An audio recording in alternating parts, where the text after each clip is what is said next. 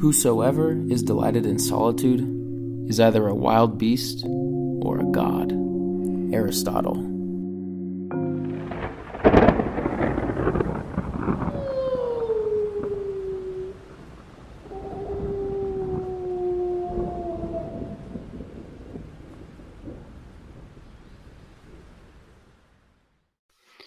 Welcome back to Solitude, the companion podcast to the History Channel's epic solo adventure show, Alone. I'm Doc, and while Jukebox and I get the podcast ready for future episodes, we are sharing an episode from my other podcast that I think our listeners might really enjoy. On the John Freakin' Muir Pod, I recently spoke to Pedro Hernandez of Mexico City, who is the creator of the blog and Instagram account Bushcraftology. So sit back, listen in, and if you enjoy it, consider listening to some of my other episodes on the John Freakin' Muir Pod. We spend a lot of time on the trails in the Sierras, but there are also lots of episodes with interviews with adventure athletes, travel bloggers, authors, and adrenaline junkies. Here we go.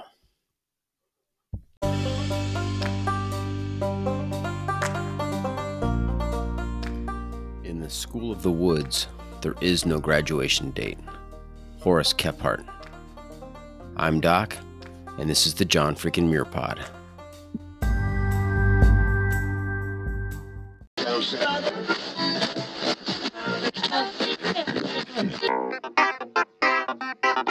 Welcome to the John Freakin' Muir Pod. Lace up those boots and sling on the pack for a romp through trails, short and long. With your host and Renaissance man, Doc, it's time to embrace the suck.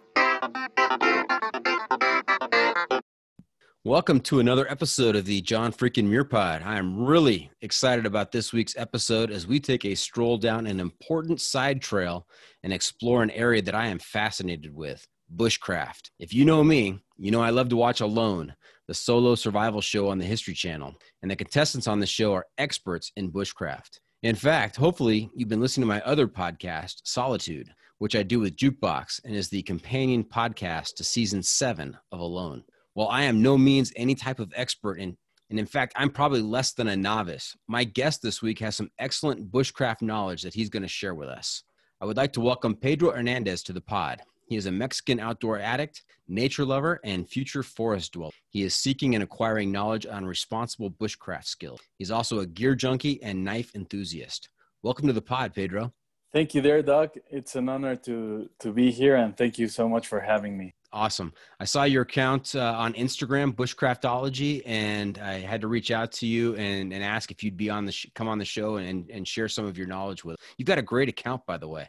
Thank you so much. That is really I really appreciate it. It's definitely my passion, and looking forward to continue learning on this journey and craft and learn everything I can. Well, thanks for taking some time today to share that with us. I want to give you a heads up. If you've listened to the podcast before, you'll know that we have a regular segment. It's called the Pro Tip Insight of the Week. And so what that is towards the end of the interview, I'm going to turn to you and I'm going to ask you for your Pro Tip Insight of the Week. And this is just some kind of tip or philosophy or suggestion that our listeners can learn from you about, for their next trip into the woods. And so really, it's not something you can plan for.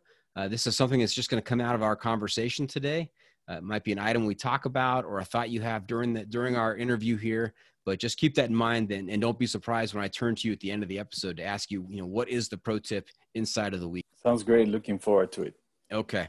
Hey, let's start off with kind of your background and upbringing and how you got started in bushcraft. Did you grow up in Mexico? I know you're in Mexico City right now. Did you grow up in Mexico? How big was your family?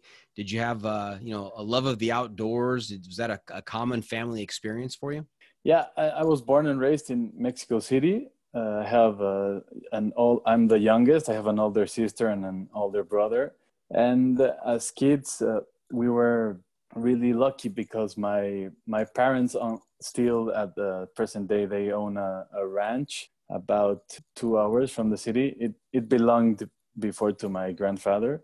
So as kids, we went there every single weekend. I mean, we spent Monday through Friday in the city, and Friday afternoon to Sunday we went to this ranch. So I really enjoyed my childhood. I was always in contact with nature, animals. I went rabbit hunting with my dad.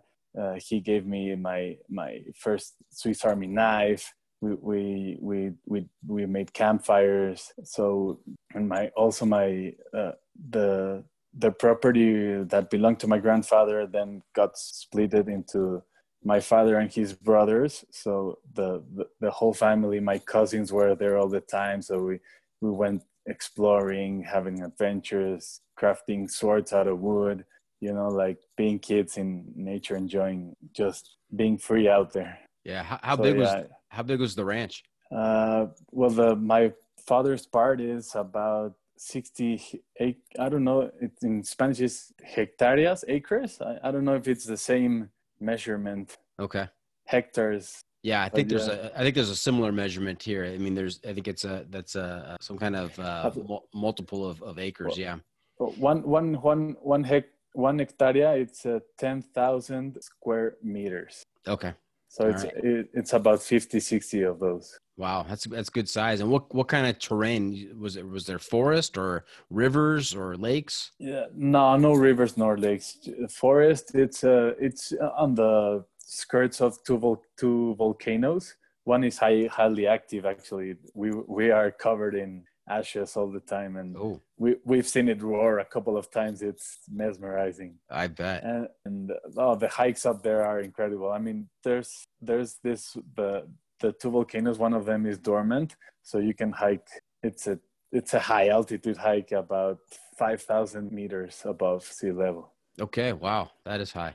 Yeah. Did you guys ever do any overnight camping out on the ranch? Yeah, for sure, lots of times. I still do. Yeah. I mean, when we go visit from time to time, instead of sleeping in the house, I put up the hammock or the tent and just sleep under the stars. Nice. And any kind of wildlife on the ranch? Yeah, lots of hawks, rabbit, not much predators. Mm-hmm. Rabbits, possums, hawks, lots of birds. The forest fellows that, I don't know, squirrels. Right. But no, there's not many wildlife, unfortunately, around the city areas. Yeah.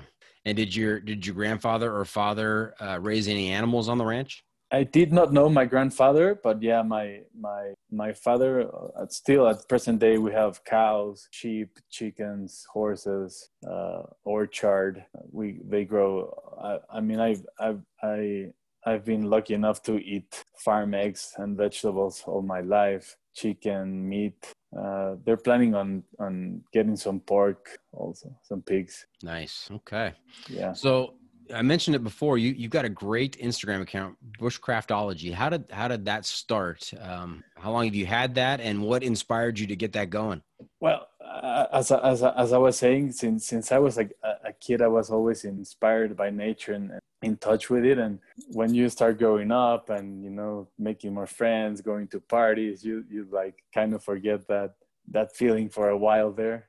Going to college, deciding what to do with your life. So I got a little off track with nature stuff for a while, and then I got married. Me and my wife started making plans, going hiking, like getting into nature, traveling to nature destinations. We went to the Sequoia National Park, Big Sur, mm-hmm. like nature and camping, traveling.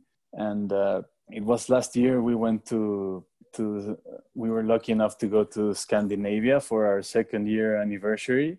And there is when I heard the word bushcraft for the first time in my life. And I was like immediately so attracted to it. And, Scandinavia is like the camping capital of the world. It's just incredible. We went to so many amazing places. I started making research. There's a lot of incredible people on Instagram with bushcraft accounts, camping outdoors. And I mean, that's another point, that the stores there, the outdoor stores are, mm-hmm. and there's not such thing in Mexico. Like getting some proper gear here down here is hard. I mean, we have a Decathlon. I don't know if you have heard about that one, but No. like it's like a very big company. Like I don't know I forgot the word, but anyway, but to get like more I don't know, customized gear, there's no such thing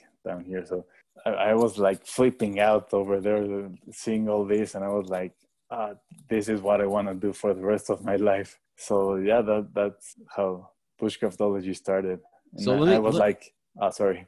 I was gonna say, let me get this straight. You had your second anniversary, and you went from Mexico to Scandinavia. I just want to let you know that, you know, for my second anniversary, I think we went to Las Vegas, which was like a 3-hour drive from where we are. So I obviously I have been doing it all wrong. So props to you. That's fantastic. Thank you so much. And so they had a lot of gear and a lot of stores in Scandinavia. Yeah, I was really, really amazed. And the thing that caught my attention a lot, it was I don't know if you heard about this before, but in Sweden, Norway, and I think I don't know if in Iceland it applies also to Iceland, but Norway and Sweden and Finland, they have this thing called the freedom to roam. So you are allowed to camp anywhere, even if it's private property. You have to, like, if there's a house, I read about it, you have to be like 100 yards or meters from that house. But practically you can camp anywhere you like. Wow, I love that. Freedom to roam. That's fantastic. Yeah, I was like, wow. I mean, this is Disneyland for me. So you said Scandinavia. So did you travel to each of those countries? Because Scandinavia is not a country. It's a group of countries. You went to each of those? We went to Sweden, Denmark, Norway, and Iceland. Wow, what a trip. How long was that trip? It was about a month. Very nice. Yeah. And of those 4 countries, what was your favorite? I mean, it's hard to say because it was, for example, Sweden, Denmark, and Norway. It was more like city tourism. In Sweden, we went to a day hike on the outskirts of Stockholm, and but yeah, we only went to Stockholm, Copenhagen, and Oslo, and then Iceland was the good stuff, the nature stuff. So if you ask me from that point of view, I would say Iceland was the best thing. But my dream is to explore northern Norway and going to Svalbard. So I think Norway for me is my perfect destination. Okay. And I know you've also been to Mongolia, and I'm going to save this for a little bit later in the episode. I was going to ask you to share with us your stories and your trips to both Mongolia and Iceland. So let's hang on to that, and we'll get back to that a little bit later. Yeah, perfect. Okay. Now, has your wife, did she know this about you before she got married to you, or is she now saying, you know, what have I gotten myself into here with Pedro and this bushcraft and camping and all this stuff? No, we kind of grew into it together. Yeah. Yeah, well, and it's a fun story because we actually met at a party on high school, and then we never saw each other again till the university, and then we had like this meetup in university, and we since there we started going out, and then we just got married, and then it was like a thing we both evolved into. Now we both always love to travel, and then we like to, I mean, we love to save all the money we save a lot for us to be able to make these trips. And also not having kids really helps. Right. It's funny how when the kids come along, the money disappears completely. Yeah. That's great. So, yeah, go ahead. No, go ahead. Sorry. I was just saying that, yeah, we both grew into it together, and we were both really outdoor nature passionate. That's fantastic. So we've thrown out the word quite a few times here, bushcraft. But in case some of our listeners don't know exactly what bushcraft is, how would you define or explain bushcraft? Well, really simple definition would be for me a set of skills to make, well, firstly to be able to survive in the wild, in the wilderness, and if you're doing it for recreational purposes, a set of skills that can make your experience more comfortable and also fun. Yeah. So this would be great knowledge for our listeners who are involved in backpacking and camping. This would be great information for them because they can enhance their experiences out in the wild. And, heaven forbid, if something goes wrong out there, I mean, you've got the skills to kind of survive on your own for a while until you make it out. Yeah, definitely. Even if it's like a quick 2-hour, 3-hour hike, something can happen. You can get stuck and you have to make an overnighter there and you don't know how to make a fire or something. And that I think that always, those skills are, in my opinion, basic to learn in life. Mm-hmm. Now I'm going to do a shameless plug here for my other podcast, Solitude, which is the companion podcast to the History Channel's great epic adventure show, Alone. And so if you haven't listened to that, if you haven't watched the show Alone, I highly suggest you tune in and listen. You watch the show and then you also tune in for the episodes from Solitude. Jukebox and I kind of take apart each episode and do our predictions and our analysis of the show.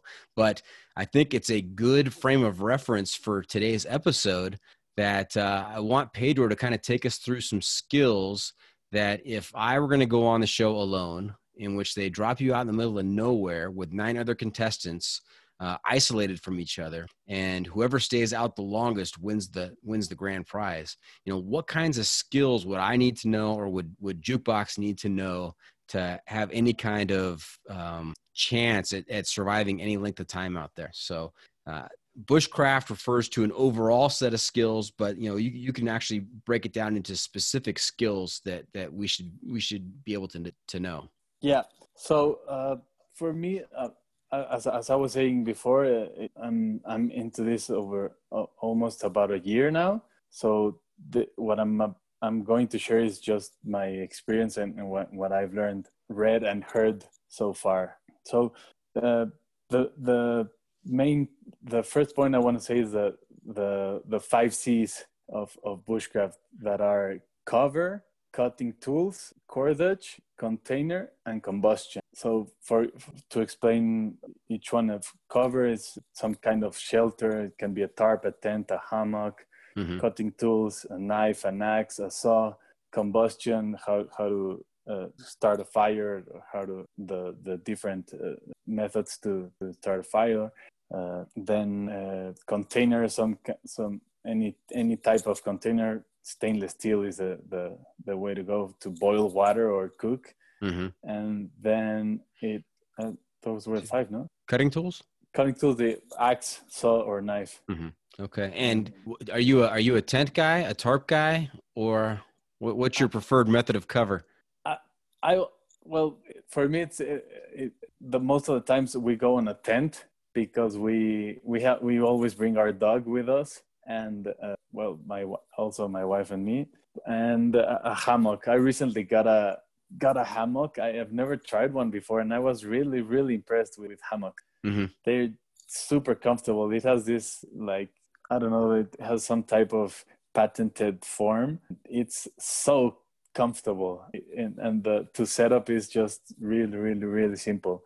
But now when I get out of the city, I'm looking forward to step up the game of tarps and building my own shelters with all the natural resources. Mm-hmm. So I'm really looking forward to it. Okay. So which of the 5 C's should we start with? Cutting tools. Okay. Okay. So the basic cutting tools for bushcraft are an axe, a knife, and a saw. Sorry, do you want me to go like in full specifics or just like a? Yeah, I mean, maybe why it's important to, if you're out there, why it's important to have an axe, a knife, or a saw. What? Well, there's this other quote I really like. This one is from Mors Kochanski. He's considered the father of bushcraft, and it says, "The knife is the balance point for survival in the bush. Without it, you have to stay on the move. With it, you create the opportunity to rest." Okay, and what does he mean by that? How can you use the knife to be able to rest? I mean, with a knife, you can build almost anything from scratch. Mm-hmm. You can limb a tree, make notches to to build a shelter, use a rock to light a fire it has to be carbon steel to get the spark and light a fire. You can process wood. You can do almost anything with a knife. And I know that, we're talking about cutting tools, and you've listed 3, the axe, the knife, and the saw. But you could spend a lot of time talking about each one of those tools and what they can be used for and how you can improve your skills in those areas. I mean, the saw is fantastic when it comes to building. You can get those straight cuts. You can cut the wood in different sizes, and it's very fast. It allows you to be more versatile when processing wood or branches to build, because you have that straight cut that you don't have with an axe or a knife. Mm-hmm. Well, with a knife you have, but you need to baton, and sometimes it can get a little more trickier. But the saw in my opinion, just facilitates the processing wood and for building or constructing shelters. Yeah. When it comes to Go ahead. When it comes to the axe is I use the axe for processing firewood more than processing wood for constructing or crafting a tripod, for example. Mm-hmm. So yeah, the axe helps you with processing anything you like for firewood. And well, the knife. So there's this. Sorry, forgot the word. There's this okay. I want to say comparison, but some people say the axe is better. Some people say a knife is better. Some people prefer knives. Some people prefer axes. I myself prefer a knife. It gives you a lot more versatility with more precise and smaller tasks. For example, carving a fish hook or making a spoon or a fork to eat something or to process some animal that you can never carve a fish hook with an axe. It would require a tremendous skill. Yeah, you probably lose a couple fingers too. Exactly. So if you ask me what would I take into the bush, it will be a bushcraft knife for sure, hands down. Okay. And you know what, take us through, what is a bushcraft knife? What is the ideal knife to take into the backcountry for the purposes of bushcraft? Is it a Swiss Army knife? Is it a fixed blade knife, a locking blade knife? Describe it for us. It definitely has to be a fixed blade knife to withstand batoning.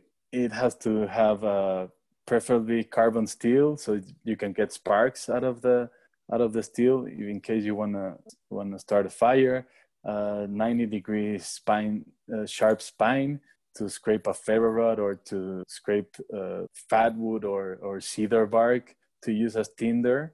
Mm-hmm. And then, it really comes to what you feel comfortable with, in my opinion.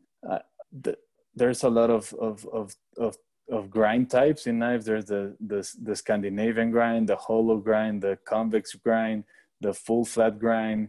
Nowadays there are a mix of them. For example, a convex and Scandinavian grind is a Scandivex. So it really comes down to what you feel comfortable with. Mm-hmm. I believe. Okay. I really like a convex and Scandinavian grind, and the Scandi grind is by far the most popular one on bushcraft knives. Okay. But yeah. Before I ask my next question, I want to let our listeners know that I'm going to get a list of, what are the ideal bushcraft instruments that Pedro recommends, and we'll post that list and pictures on our social media so people can understand exactly what we're talking about. So as you're listening to this, I'll have already posted that information. So feel free to pull up the John Freakin' Muir Pod Instagram account and look at these items that Pedro is describing. Now, you mentioned the term battening. What is battening? Battening is it's a way to process wood with a knife. So you take the piece of wood and you put the knife on top, and then with another piece of wood, you start hammering down the knife so you can split up the wood. So And it's almost like using the that's knife. bad. It's almost like using the knife as a chisel, but you don't do the point into the wood. You're doing the long portion of the blade into the wood. Exactly, the long portion, almost like a knife with like an axe, but you use another log to strike down, to baton down the entire blade and split up the log. So in effect, you have now just been able to use your knife also as an axe with an additional Exactly. piece of wood. Got it. Exactly. And that's why you would choose a knife, because you can use it like an axe and you can also use it like a knife, but you can't use an axe like a knife. Yeah, exactly. And Okay. there's this other technique of limbing a tree, for example. You stuck a knife with the point side instead of the whole blade, Mm-hmm. and you hammer down, and then you hammer side to like rotate the knife on the, like, to make a ring around the tree you're trying to limb and achieve it with that way. I don't know if I made myself clear. So you are using the point of the knife into the tree, and then So you banging. stuck the knife. Yeah. You stuck the knife like a stake into the tree, and then bang sideways to rotate the knife around the tree you're trying to cut down. Okay, and so that's another way to cut down a tree, then, basically. Yeah, and it has to be like I don't know, a little bit more of a wrist-sized tree. I mean, it Take a long time on it would take a long Yeah. time on a sequoia. Yeah, nah, impossible. Okay, No, and I how mean, about the ahead. blade of the knife has to go through to be able to cut it. Got it, understood. Anything else on knives? No, I think that's about it. Okay, how about an axe? I mean, what is the size of the axe, and what are you looking for in a good bushcraft axe? The size is very important when it comes to axe because of weight and portability. You know, you can't bring a splitting log axe into a hike. It would just tire the heck out of you. So I only have one axe, and I use a hatchet. It's a hatchet or a camp axe. It's about 20 inches long, maybe, and so you can strap it to the backpack and you won't even know it's there. And yeah, I always take my 3 cutting tools, saw, axe, and knife. So yeah. And so what do you? So we talked about ways that you can use a knife as an axe. Are there certain things that an axe can only do and a knife can't replicate that? Well, cut down larger trees. Okay. Yeah. All right. And then how about a saw? What kind of saw are we talking about? I think an axe at certain point, I don't know if you maybe stuck in the wilderness for long periods of time, a knife you can break it or chip the blade, the grind, and maybe an axe is more sturdy and more rugged on the long haul. Right. Yeah. If you put all your reliance on one of those 3, and that ends up becoming damaged or breaking, then you're kind of stuck. So yeah, I can see where the axe would be more durable. Yeah. Now, how about the saw? Are we talking about a bow saw, a folding saw, a carpenter's saw? What kind of saw? My favorite saws are the box saws. I don't know if you. Sorry, I don't. Let me just check I don't know if I'm saying it. See, box saws. Have you heard about those? Box saw? Yeah, like BUCK. Oh, buck saw. Yeah, buck saw. So what? Describe that for us. What is a buck saw? A buck saw you can actually make one by yourself. It's one of the bushcraft tools you can make by yourself, and it's comprised of you have two same length pieces of wood and one piece of wood across, and then you have to put the saw on the bottom and tighten it with a paracord so that both the side of, I know it's a bit hard to explain in English. So it's 3 pieces of wood and a blade, and you're using paracord to kind of help shape the wood. Yeah, exactly. Okay. I'll add one to the list of things where you are going. And why is that your favorite saw? What can you do with that saw? Well, first of all, you can you can put it all apart, so the portability becomes really easy. Okay. Or you can just travel with a blade, with a serrated blade, and make one at any given time. Got it. You just need paracord and the blade. Mm-hmm. And how long is the ideal blade, the serrated blade? About 20 inches. 20 inches. Okay. Yeah. And well, I've been meaning to get one or make one. I haven't really had the time, but now I use a folding saw. Mm-hmm. It's a brand called Silky Saw. It's from Japan, and they are just incredible. I mean, they cut like butter. Yeah. And it's super light, super easy to carry, super portable. It's those for me and a lot of people agree with me. They are the best folding saws out there. Okay. And what kind of price are we talking about? How much is this saw super cost? cheap? Really? They're about $20-$30. Wow. That sounds like a good investment. And all the blades are replaceable.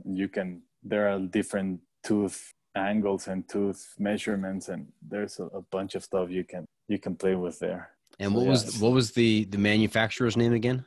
Silky Saw. Silky Saw. Okay. From Japan. It's a folding saw. Sorry, not a folding knife. saw, Folding yeah. saw. Those they have the Pocket Boy, the Gun Boy, lots of sizes. There's a huge one called the Katana. They're awesome. Okay.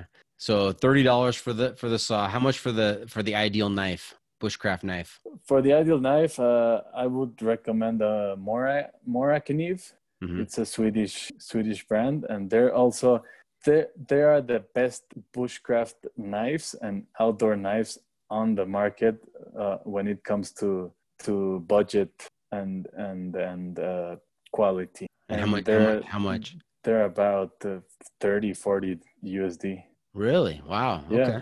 Yeah. I've done some searches recently, and the knives I've come across are, they're $120, $150. Are those custom or? No, they're not custom. No, they are expensive. Yeah. Now I know what to look for. This is great. Yeah. I'll send them over also to the list of gear. Okay. And how about the axe, the hatchet? What are you looking at? How much money are you looking at for a good bushcraft hatchet? That's the axe is I think it's the most expensive of the three, because you have to buy a good quality so that you won't break the handle, or it would come off easy. The head would come off easily. Mm-hmm. So I would go with, again, a Swedish hatchet. There's a couple of brands, Hultsbruk or Gränsforsbruk, mm-hmm. and they will go at about $120, $130. Okay. US dollars. Yeah. But that's a good investment. A super good investment. Yeah, for life. Yes, right. I can see that you're partial from your trip to Scandinavia. They've got you hooked. Yeah. Well, my favorite knife is not from Scandinavia, though. Right. It's actually, I'm between Germany and the US. I've known a lot of awesome knife makers in the US. That once you enter the custom knife world, there's no going back. That's right. I did say that you're a knife enthusiast. This is your specialty area. Yeah. I mean, I'm not I'm not that experienced, but yeah, it's definitely one of the things I like to learn more about. Oh, fantastic. You'll have to give me some pictures and some different options for knives, not just the Swedish one, but also the German and the American, and we'll give our listeners some options. Yeah, for sure. Definitely. Okay. So we have talked about knife craft, saw craft, axe craft, and we're going to take a quick break. When we come back, we're going to talk about firecraft, which is one of the C's, combustion. We're going to talk about cordage and bindcraft, and we're going to talk about shelters, also known as coverage, another one of the C's. So stay tuned. We'll be right back.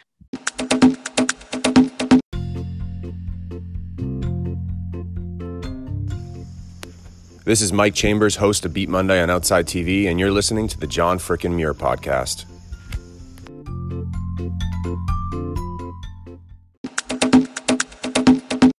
And welcome back talking with Pedro from Bushcraftology, and we've just talked about some different bushcraft skills related to axes, knives, and saws. And we're going to get to another C here in combustion. We talked about earlier having the right knife in your arsenal that you can use to also start fires. And so let's talk about if I'm out there on a lone and I'm in my camp and it's about 15 degrees out. And it's getting dark. I need a fire. How am I going to start a fire? Well, there's a lot of ways to start a fire. I think firecraft is not just me, but a lot of people think it's the most important skill there is to know about bushcraft. And I think and any survival situation, especially in the cold weather, mm-hmm. You're practically dead if you can't start a fire. So to get into this, we can start by mentioning some fire making methods. The ones I use are the ones I use the most are the ferro rod and the flint and steel kit. Okay. And matches and a lighter. Now, when we are lazy, always good to have a lighter in your pocket. Yep. Always good. Yeah. I have them. I have my fire kit is, I have always a lighter, some matches, a ferro rod, and the flint and steel kit.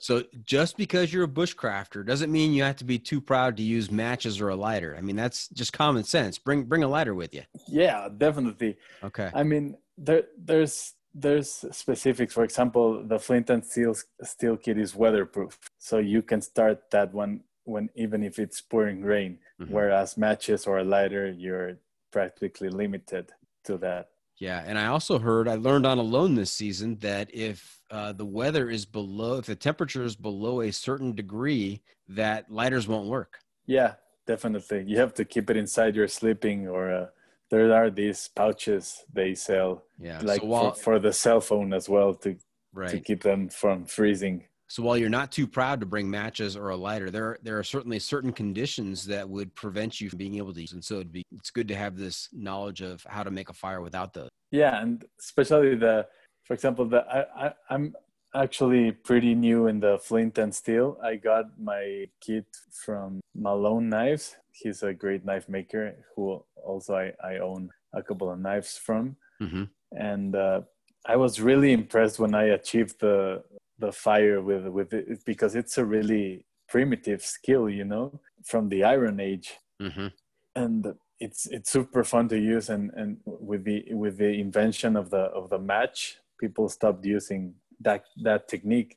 But it really feels the feeling is amazing when you achieve that fire from spark, and then you put it into a bird nest of cedar bark, and you blow on it until you achieve that flame. Mm-hmm. And it's just a great feeling. Yeah. So flint and steel and a ferro rod. I mean, some of our listeners may get those confused or think they're the same thing, but they're very different, aren't they? Yeah. Flint and steel is comprised of nowadays they make these amazing shapes with handle when you can grab it, and it's really comfortable. But I mean, you only need a knife or a piece of steel and a flint, and that's it. And nowadays the flint and steel kits, they come with char cloth. For those who don't know what char cloth is, it's you can do it very easy. You put cotton fabric, or you can use different types of fabric, and you put it into a metal tin. You punch a hole on the lid, and then you throw it into the fire. So the material inside gets charred, and then it takes just a spark to light it up. So that's the best team with a flint and steel. So by charring the cloth in the tin and then saving that for later, then you have, when you make your fire that night, you have some material that will catch fire very quickly from the spark. Yeah, super quickly. So you can always keep. You only need like a 1 inch by 1 inch piece of char cloth to start a fire. So you can do a lot of it, and then just keep it in your fire kit for any occasion, and it works really great. And ferro rod, it's the it's a stick. It's a metal stick that you scrape you need a sharp spine on a knife to scrape it and then ignite the sparks. Yeah, and you were talking about earlier having a knife with a 90-degree backing. Is that so that you can use that square edge on the ferro rod? Exactly, and so you won't damage the sharp part, the grind, The blade. the blade. Yeah, Right. sorry. And so there's more to it, though, than just getting a spark. I mean, you have to prepare some other materials, if not the char cloth, other types of natural materials you can use out in the wild to help you build that fire. That is the tricky part. And then you have the weather conditions in game. So you have to start from small to big. You have to start with, I always use fat wood. Well, not always, but my go-tos are fat wood and cedar bark. So what you do is you scrape a piece of fat wood with a 90-degree sharp spine of your knife, and then you strike the ferro rod on top of those scrapes, and you get the ember, the flames, and then you have to start adding really thin sticks or pine needles. Here in Mexico, we use a lot of our forests are all made of are all pine trees, so the beddings are covered in pine needles, so they work great as tinder. And you have to start small, so you start with really thin sticks or pine needles, and then move up to pencil size sticks, and then going up until you just fill with big logs. And that is really, in my experience, really critical, an important point, because it's if everything is damp or windy, or the weather plays against you, you have to be prepared in advance and make your way. It's a process, not just pile up the whole wood and expect it to light up. Right. If you're trying to get sparks onto a big log, that's not going to do you a whole lot of good. You have to start small. For example, going back to Alone in the season I watched, one of the contestants lost his ferro rod on the first day, so he had to tap out. I mean, I'm not judging or anything, but it's nice to, maybe you can build yourself a bow drill kit and use and make fire by friction fire. But again, everything is damp, and you don't know actually the situation until you're put in. So it's always good to have backup when it comes to fire. Yeah. So did you say that was season 1 of Alone, or was that episode 1 of this season? Because that happened this season on, season 7, I think it was episode 1. Poor guy lost his ferro rod and had to tap out. I don't remember the season, but yeah, it was in Vancouver Island. Oh, it was Vancouver. Yeah, that was a different. Yeah. Yeah, it's so funny. It happened the same thing. Well, you mentioned that you thought that Firecraft, and a lot of experts say that Firecraft is probably the most important skill in bushcraft. And just from your brief story there about the poor guy on Vancouver Island, and then the guy up in the Arctic Circle this season, they lost their ferro rods and said, "I can't survive out here without fire," and so they had to go home. So that just kind of proves your point. Yeah, exactly. I mean, I will say it again. You can't never know until you're put into the situation. But if you have a knife, you can craft a bow drill set easily and make yourself a fire with a friction technique. Now, have you ever done that? No, I'm actually working on. That seems like a lot. That seems like a lot of work. I've seen people on different shows try and make fire, and actually make fire with a bow drill kit, but that looks like a lot of calories you're expending. Yeah, and I swear I've met a lot of friends through the Instagram account, and they make it look so easy. They just I'm here bow drilling, and just like that. Awesome. Yeah, there's also a thing called fire roll. You can use a bunch of things. You can use jute leaves.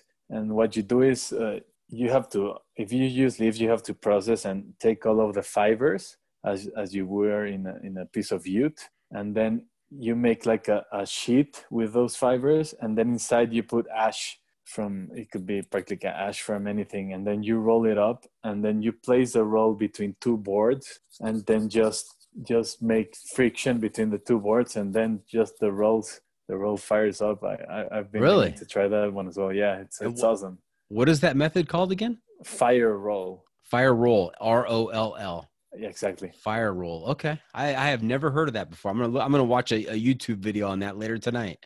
Yeah, I can send you some links also as well. Okay. So what is the shortest amount of time that has taken you to make a fire without a match or a lighter? The shortest amount of time, Mm-hmm. about 5 minutes. Oh, that's pretty quick.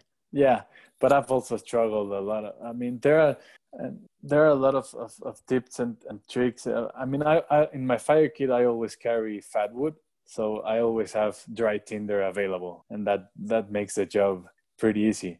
Mm-hmm. But for example, if you don't have your fire kit prepared, or you're stuck with nothing, there's this I don't know if you heard about feather sticks. No. You take a branch. If it's damp, you have to slice the wood until you get to a certain point that at the center is dry, and you make like you slice with a knife. It's called feather sticks because you have to create a feather with fine shavings. Okay. Of that piece of branch, and that wood will light up with a ferro rod spark easily. Okay. So you've got to carve through the layers of the wet wood till you get to the dry wood. And then once you get to the dry wood, then you have to do these thin shavings. Exactly. Got it. There are a lot of ways to do it. So, but you can if you have no experience or practice with feather sticks, you can just slice the fine shavings and then pile them together, and that will work too. And there's a really quick tip. If you there's a lot of pencil size sticks all over the forest bedding, and just a quick tip is to break them, and if they make the click sound, they're pretty dry. If they just bend, they won't work because they're damp. Good tip. So yeah. Good tip. Hey, we're going to have to remember to include some pictures of your fire kit. We want to see. Sure. We want to see what's in your fire kit. The fad wood, the char cloth, cedar bark, whatever the cedar bark, whatever else you might have. That sounds great. The best fire starter by most preferred by many is birch bark. But I've never tried it because we don't have birch down here in Mexico. There not a lot of birch. Yeah, but that's the bark from birch is the number one natural resource for fire starting. Okay. It has a lot of oils in the bark, so it would catch a spark just like that. Okay, birch bark. All right. Hey, should we move on to another type of craft? Should we talk about cordage or coverage? Which one do you want to go to next? Coverage, if you like. Okay, coverage. So this is about shelter.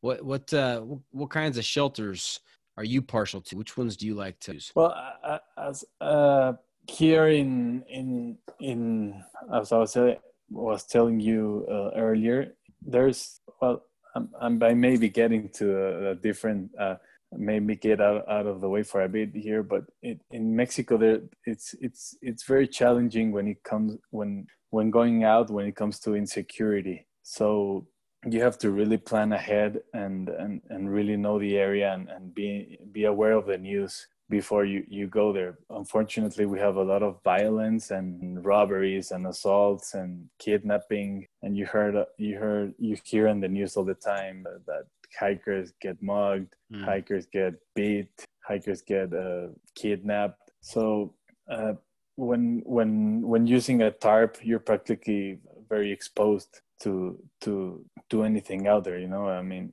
up in Canada, you may be exposed to wildlife and bears, and in the US as well, wolves. Right. But here in Mexico, it's not more, the wildlife is not that concerned. So we always use a tent or the hammock, as I was telling you earlier, and but we always go with our dog, so it's much easier to use a tent. Mm-hmm. But yeah, I've been meaning to get more into the shelter building and the tarp configurations. Mm-hmm. They seem really fun. Yeah, and pretty much you can, if you have a tarp, you can build anything. Yeah, I've really gotten into different tarp pitches. I've got a couple of tarps, and I've watched this one YouTube account. His name it's Papa Hiker. Papa Hiker. And I think he's in one of the Scandinavian countries. I think it might be Finland or Sweden. And he has some great videos on different tarp pitches. And so my family, when they come down on a Saturday morning and find me in front of the TV watching Papa Hiker and his tarp pitches, they think I'm a little bit crazy, but I really enjoy learning about how to arrange those pitches differently. And I've used a few of them on my latest hikes, and they've been a lot of fun. Yeah, they definitely. I mean, I've used the A-frame and the lean-to tarp setups, and they worked really amazing. Yeah, there's one in particular I like. It's my go-to now. It's called the asymmetrical Holden. I've never heard of that one before. Yeah, you have to take a look at that. Asymmetrical. So what if you're out in the wilderness and you've got your axe and your knife and your saw and your Pharaoh stick, but you don't have a tent or a tarp? How do you go about making a shelter? What's the easiest or the quickest to do? The quickest will be a lean-to or an A-frame, and you can easily build it with moss or with pine needles. You can use those as well. You can use the pine needles as bedding for a bed, okay, to lie down and to so that you won't get the cold from the ground floor. And on top, you can use cedar branches or pine branches and put some moss on top so that the water won't get you. Okay. And what size branches ideally are you looking for your A-frame or your lean-to? Wrist size branches, and well, the size, just whatever you desire to build. If you're going for a 2-person shelter or 1-person shelter, you decide that there. But ideally, the branches for the frame and for the roof are wrist size. Okay. And a lean-to, what are you leaning it against? What does that look like? The lean-to, you can build like a log wall, and then use the tarp so that the roof leans to like the, how do you say, it has to make the like an angle. Yeah, like an angle. Okay. And how do you build the log wall? What does that process? What does that look like? You can put the two. You just take two. Well, you need four. First, you need four branches of the same size. Okay. You stick them together on the floor, leaving a space to put the branches in between, and then you get. Got it. So four wrist-sized branches driven into the ground with a gap between them, and in that gap you put you fill other it with branches. Other branches. Yeah. Got it. It's pretty simple, actually. Have you made that before? Yeah. You can do it in if you have a saw, you just need to. It's really easy and fast to get those branches on the same size. Okay, so you build your wall and then you attach your tarp to the top of it and angle it, and there you have your lean-to. Exactly. Got it. And if you don't have a tarp, you would just get other branches to form that angle. Yeah. And you just make the roof with other branches and use the leaves of cedar, pines, or moss. And then the A-frame you mentioned, how would you go about making an A-frame without a tarp? You just have your knife or your saw, your axe. How does that work? You have to make us two not tripods, but I don't know how to say with two, like two sticks leaning on each other. 2 sticks leaning on each other on the front and on the back. Okay. And then you cross a bar on top, Mm-hmm. so that gives support, and then you just start putting leaning branches on the sides, and then cover it with the same pine needles, moss, or the leaves. Right. And it seems to me the way you described that with the two branches coming together at an angle, it would be very helpful to have some kind of cordage to fasten those. Exactly. Paracord is the easiest. I always carry a paracord in my kit as well. And if not, you have to make your natural cordage to bind those together. Okay. So is this a good time to transition into bindcraft and cordage? How do you make natural cordage? Well, there's a lot of ways to make natural cordage. You can use. I've been experimenting lately with pampa grass leaves. You can use yucca leaves, and practically any bark or any leaf that you can split up the fibers. It would work really good as natural cordage. And so, I mean, what do you do with that bark or that fiber? How do you kind of just peel it away? And you have I mean, there's a lot of techniques and processes you can learn. I've been looking at the, for example, with yucca leaves, you have to like bang the leaf. It's a really long process actually. mm-hmm. You have to bang the leaf with the back of your knife or something that you can hit it with, and then start getting the fibers apart one by one till you have a lot you can make the binding with. Right. And once you have the fibers separated like that, then do you have to combine them or weave them, or how do you? I weave them like a braid, literally. Okay. So there are a lot of ways to do it. I'm only familiar at the moment with the braiding technique. You know, sorry. That's okay. Go ahead. Finish. No, I made the other day some with pampa grass and with the braiding technique, and it could hold the shelter perfectly. You know, as we talk about these different skills, these bushcraft skills, I am reminded by a movie that ordinarily you wouldn't think, wow, this is a good example of bushcraft. This is a bushcraft movie, but it is the Tom Hanks movie where he is his plane crashes. Castaway. I mean, all of these things you're talking about, the fire, the cordage, the battening, it's all included in his section of the story where he's on the island and trying to survive. Yeah, definitely. It's each of those are included. So it's a nice movie. Very good example. Yeah. Yeah.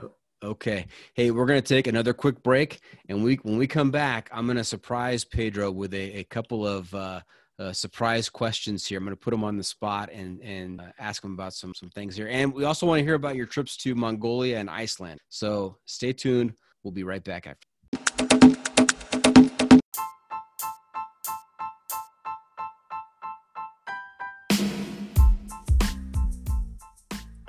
Hello, I'm Pedro Hernandez from Mexico, and when I'm not doing bushcraftology, I'm listening to the John Freaking Muir podcast.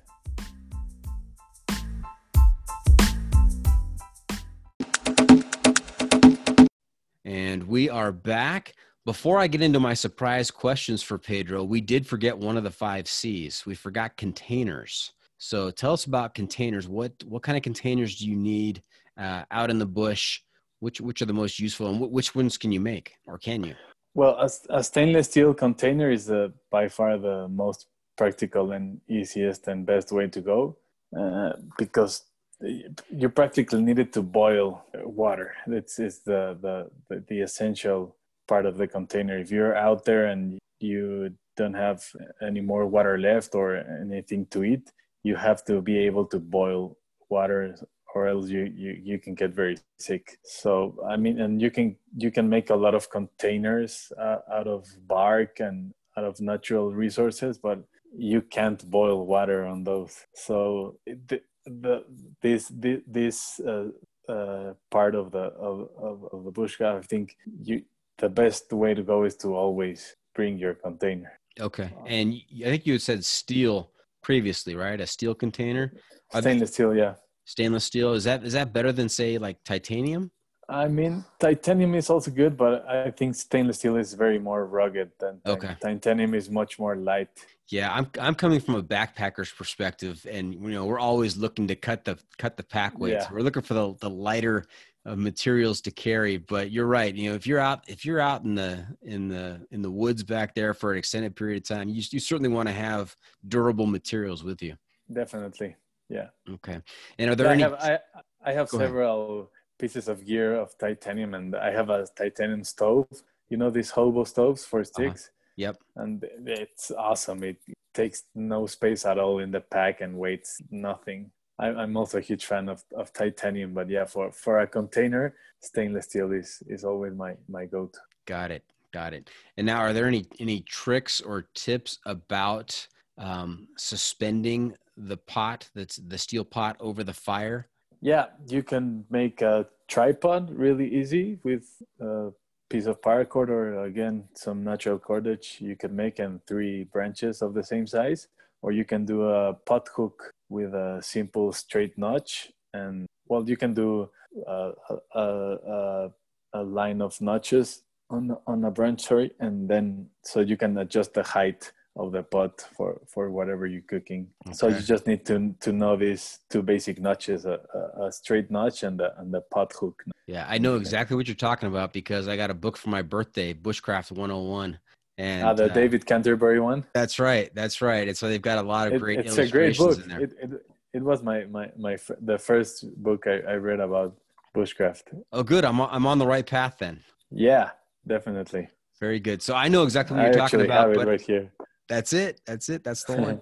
So I know exactly what you're talking about, but I think we're going to need to include probably a couple of Instagram posts with 10 pictures each on all of these things we're talking about, just to illustrate for our listeners exactly sure. what we're discussing. So yeah, those especially are because I can't sometimes I can't explain myself very clearly.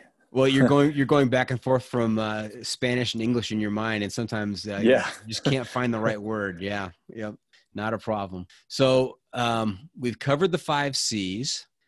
What else? Okay, so you've got these skills down, you've got the right equipment with you, and you have the right resources. What types of things can you use your skills to build that might be helpful around camp? This is excluding the 5 C's parts, right? Right. Yes. So, well, you can build almost anything that your imagination and your skills allow you to. You can build any type of shelter. You can carve spoons. You can craft your own utensils. You can carve a slingshot, a walking stick. I recently made a slingshot and a walking stick, and I carved like a magician face on my. I have a post on Instagram. It was really fun to do. I made a whistle out of willow. You can make a hobo stick to fish, a fishing rod. I mean, you can build almost anything. There's this guy I really admire. It's called Simple Woodsman. Mm-hmm. He's from Denmark, and he's like his creations are just insane. He's just a master builder. Is he on Instagram? Right? Yeah, for sure. He's simple woodsman. Okay. Well, his name is Johnny. He's from Denmark. Okay. He's just, I admire him so much. And there's this other guy, Bushcraft Kelso. He's also just so clever, and they build this. They're just so imaginative, and they build these amazing crafts all the time. They inspire me a lot. They're great. Nice. Now, this is important information to know if you're going to go on alone, because you are out in the wilderness on your own for an extended period of time. And even though you're going to be using up some of your time, hunting for food or fishing or building your shelter, there's going to come a time where you're just alone with your thoughts. And you're going to be thinking about, what's back at home waiting for you, or what kind of food you don't have available to you. You'll be thinking about burgers and pizzas and whatever else. And that's bad when you have those kind of thoughts on alone, because that makes you want to go home. And so I know a lot of these contestants, once they get set up out there, they get started on a lot of bushcraft projects to keep their hands busy and keep their minds just on the current task instead of thinking about what they don't have. And it's been really helpful and useful for them to engage in that. Yeah, definitely. Okay. Now, speaking of alone, one of the requirements is that they can only bring 10 things with them out into the wilderness. And the producers on Alone give them a list. I think it's a list of 40 items, and they have to pick just 10 of those things to bring with them. So, Pedro, I'm going to put you on the spot here, and we're going to pretend that you're going to be going up to the Arctic Circle to participate in season 8 of Alone. What 10 items are you bringing? I'm definitely bringing a knife, a stainless steel container. Okay. A tarp. Okay, that's 3. I mean, I don't know much about the like what you are allowed to bring. I don't know if you can bring a tent to Alone. I don't know. I haven't seen a tent. I've seen tarps. I think they require them to kind of build their own bushcraft shelter.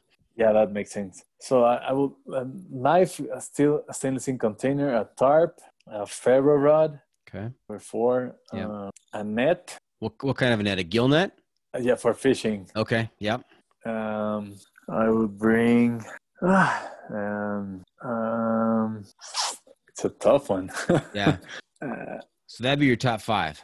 That would be my top 5. Okay. Yeah. So 10 of they had 10 contestants on this past season of Alone. 9 of the 10 brought a bow and arrow. Definitely. I don't know how to. I would need to learn first. Yeah, I was going to ask if you had bow and arrow skills. No, not at all. Yeah, saw a lot of gill nets. Saw a lot of axes. Of course, the I don't know ferro if you rod. can bring a knife and an axe. Yeah, yep. I've seen both of those too. Maybe I'll throw in an axe as well. Okay. A ferro rod. What else is? I will bring my stove. I would bring. Oh, man, you got me there. Okay. What we'll do is we'll give you some time to think about this, and you can put it in writing, and we'll include it on the Instagram post. That sounds amazing. Okay. Yeah, I think they probably spent a few days thinking what they will. Oh, absolutely. Yeah, it's not like they would bring. Some random podcaster puts you on the spot and says, "Here, pick real quick." They have a little bit of time to think. Yeah. Yeah, especially in the Arctic Circle. I mean, I've never even been there. What? Speaking of that, what is the coldest temperature that you have camped in?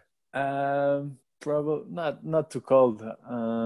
Maybe. Sorry, I'm gonna have to say it in Celsius. Okay. But maybe -3, -4 Celsius. Okay. So I'm thinking that is probably about 22, 23 degrees, right? Because 0 degrees Celsius is 32 degrees Fahrenheit. So if you were -2 or 3, I think it's probably about 25 degrees. Yeah, I've camped in that as well. And you say it's not too cold. That's pretty cold. I was cold that night. Yeah, I mean, compared with winter camping with hot tents and everything, it's okay. It's not that. Yeah, it's -3 Celsius is 26 Fahrenheit. Okay, I wasn't too far off. Yeah, no, you were on the right track. Okay, hey, you mentioned Scandinavia earlier. Let's hear about Iceland. What was so great about Iceland? Iceland was so amazing. I mean, the moment you step out of the airport, you're like on a whole other planet. It's just overwhelming, the landscapes. It's just I mean it was my first time seeing that kind of landscape. I mean, just we started off going to the we were for 6 days on Iceland. We started going what we did was we stayed at an Airbnb in Reykjavik, and it was on end of November, starting December. So the days were really short by then. Mm-hmm. So we had the light hours were very limited. So we had to make it count really good. So we stayed at an Airbnb on Reykjavik, and then we started to the southeast. We went to we woke up every day really early and drive through before the sun went out, so that we spent the driving hours by night time time and not waste them light Right. on the. So we woke up at 5 a.m. every day and start driving. So what we did was we went to the southeast first. We went to what we wanted to see first was the Glacier Lagoon and the Diamond Beach is what they call them. Mm-hmm. Joklusarien. I don't remember the name, but it's about a 5-hour drive from Reykjavik. So we drove the first day. We drove all the way through there, and then from there we started starting our trip. Like what we are. Sorry, our our goal was to start with the most further thing we wanted to see, so that if we missed something on our way back, it would be much closer the next day from Reykjavik. Good idea. So that was like our strategy. Mm-hmm. So because when you're there, you just want to stay there, and you don't know for how long you're gonna be there. So we started at the Glacier Lagoon and working up our way back to Reykjavik. We visited some waterfalls. We went to the Skaftafell National Park to hike. We went up on a glacier. It's impressive. I mean, the photos don't make justice to the real beauty. And then we spent 2 days traveling around the southeast, and then our main goal was to go hunting for the Northern Lights. But what people recommend is that don't build your trip around the Northern Lights, because you might not see them. It can be disappointing. Sure. Because it really is a matter of luck. So we went all the way north to go see the Northern Lights. We rented an Airbnb. It was in the middle of nowhere. It was a horse farm, and we stayed there for a night to see if we could see the Northern Lights. Everything we went during the day. We went to the most northern town of Iceland. It's called Skagafjörður. I don't know if you've seen there's this show in Netflix called Trapped. No, I haven't seen that. It's awesome. If you like the genre Nordic noir, like criminal Nordic. Yes, I do. You have to see it. It's Trapped. Trapped. Okay. It's the farthest north town of Iceland, and we went there to visit before going back to the Airbnb to see the Northern Lights. So everything was perfect. Clear sky, freezing temperature. I mean, it was freezing. We were like minus 16 Celsius. And it was end of November. And don't keep us in suspense, Pedro. Did you see the Northern Lights or not? Sorry. So yeah, everything was perfect.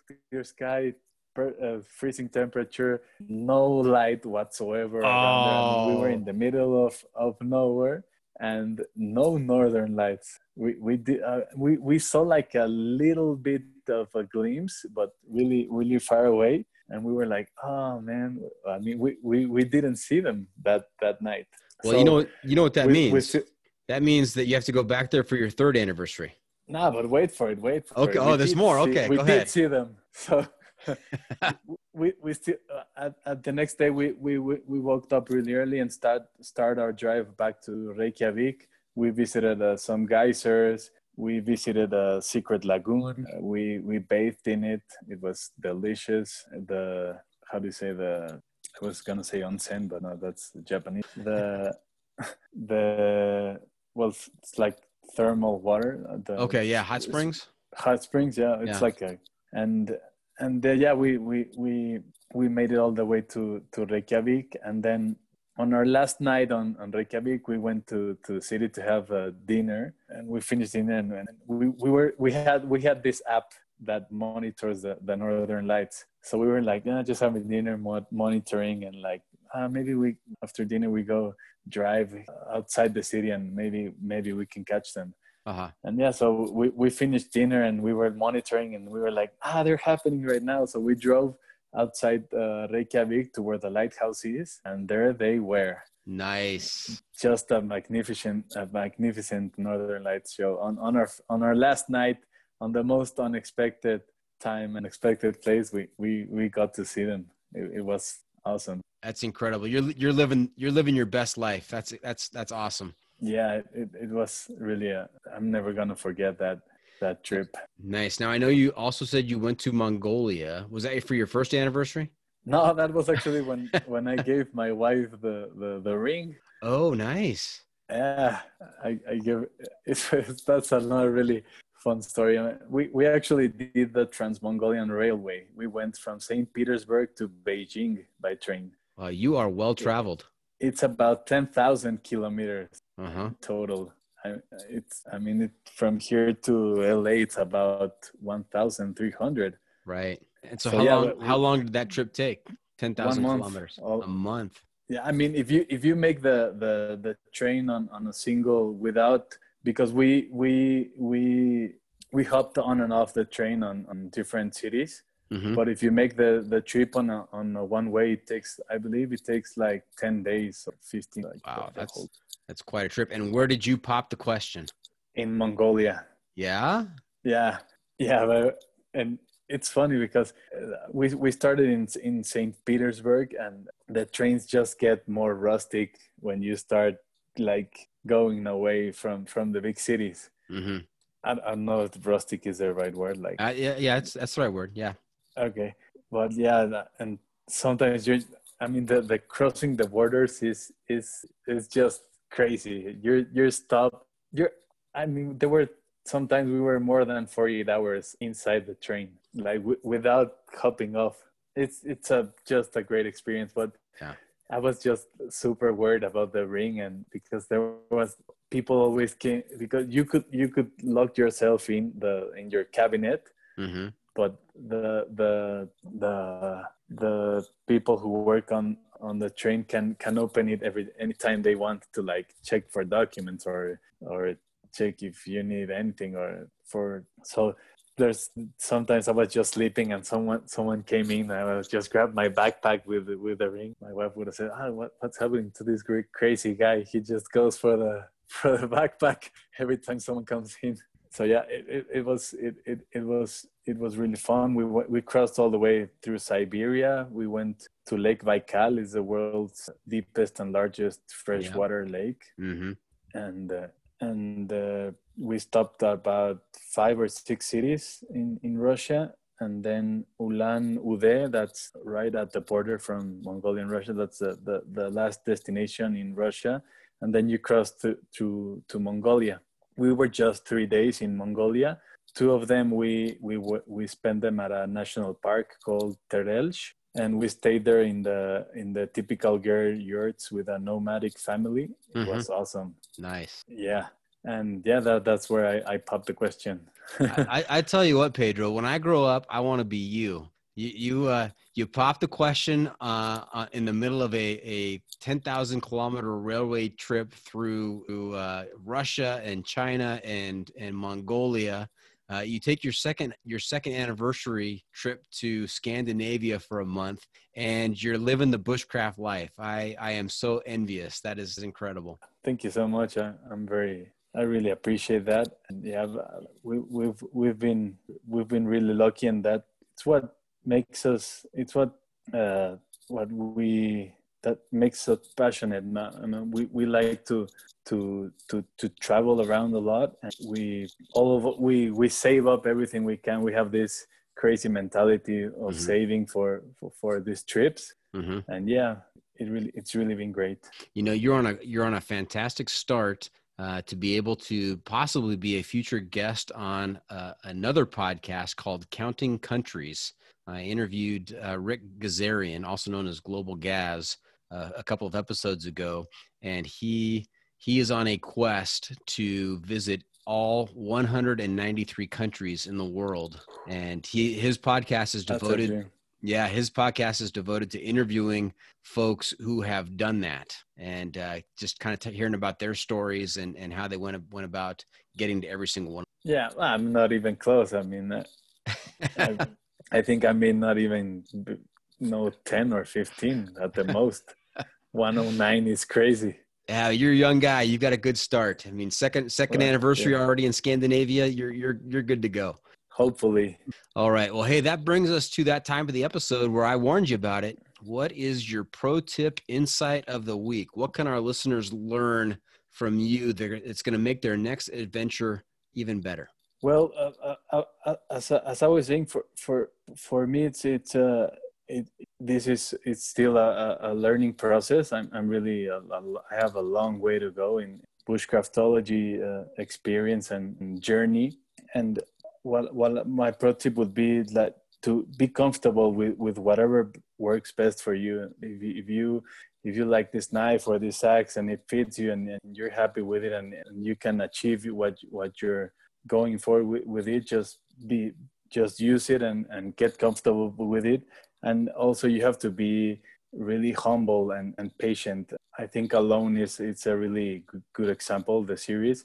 I mean, in this bushcraft and survival world, sometimes there's rain for 7 weeks and you can't put up a fire and you're like all impatient and losing your mind. And so it's a very, you need to be humble and patient with what you're doing, and you can achieve great things. Fantastic. Thank you, Pedro.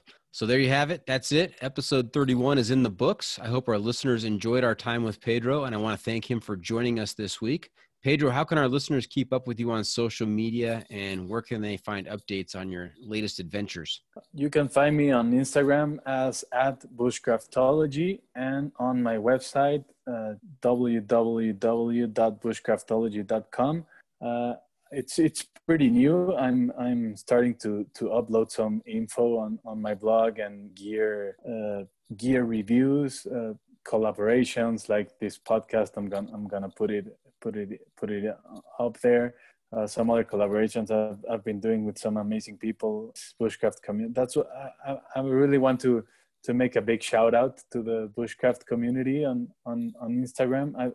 That besides the books and all the videos and everything I've been getting into on the matter of bushcraft.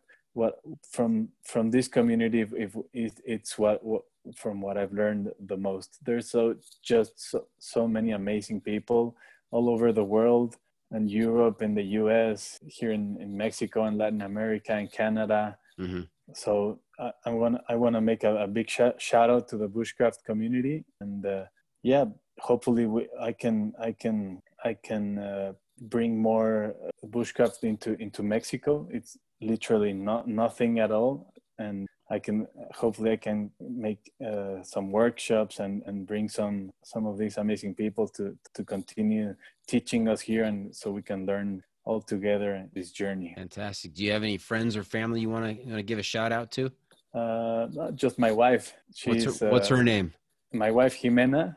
Jimena. She's actually the brains of bushcraftology and the eye for design. She's also the photographer. So a big shout out. She's my life love and my best teammate. That's great. The other half of the duo. Very nice. Exactly. She's the better half of bushcraftology. That's great. Hey, remember to check out the pod on social media as well. We are on Instagram and Twitter. And if you have comments or clips you want to share, you can send it to me at johnfreakinmuir@gmail.com. Also, if you are enjoying the podcast, take just a minute and leave us a review on Apple Podcasts. And if you're not enjoying the pod, well, just go ahead and keep that to yourself. Right, Pedro? Right.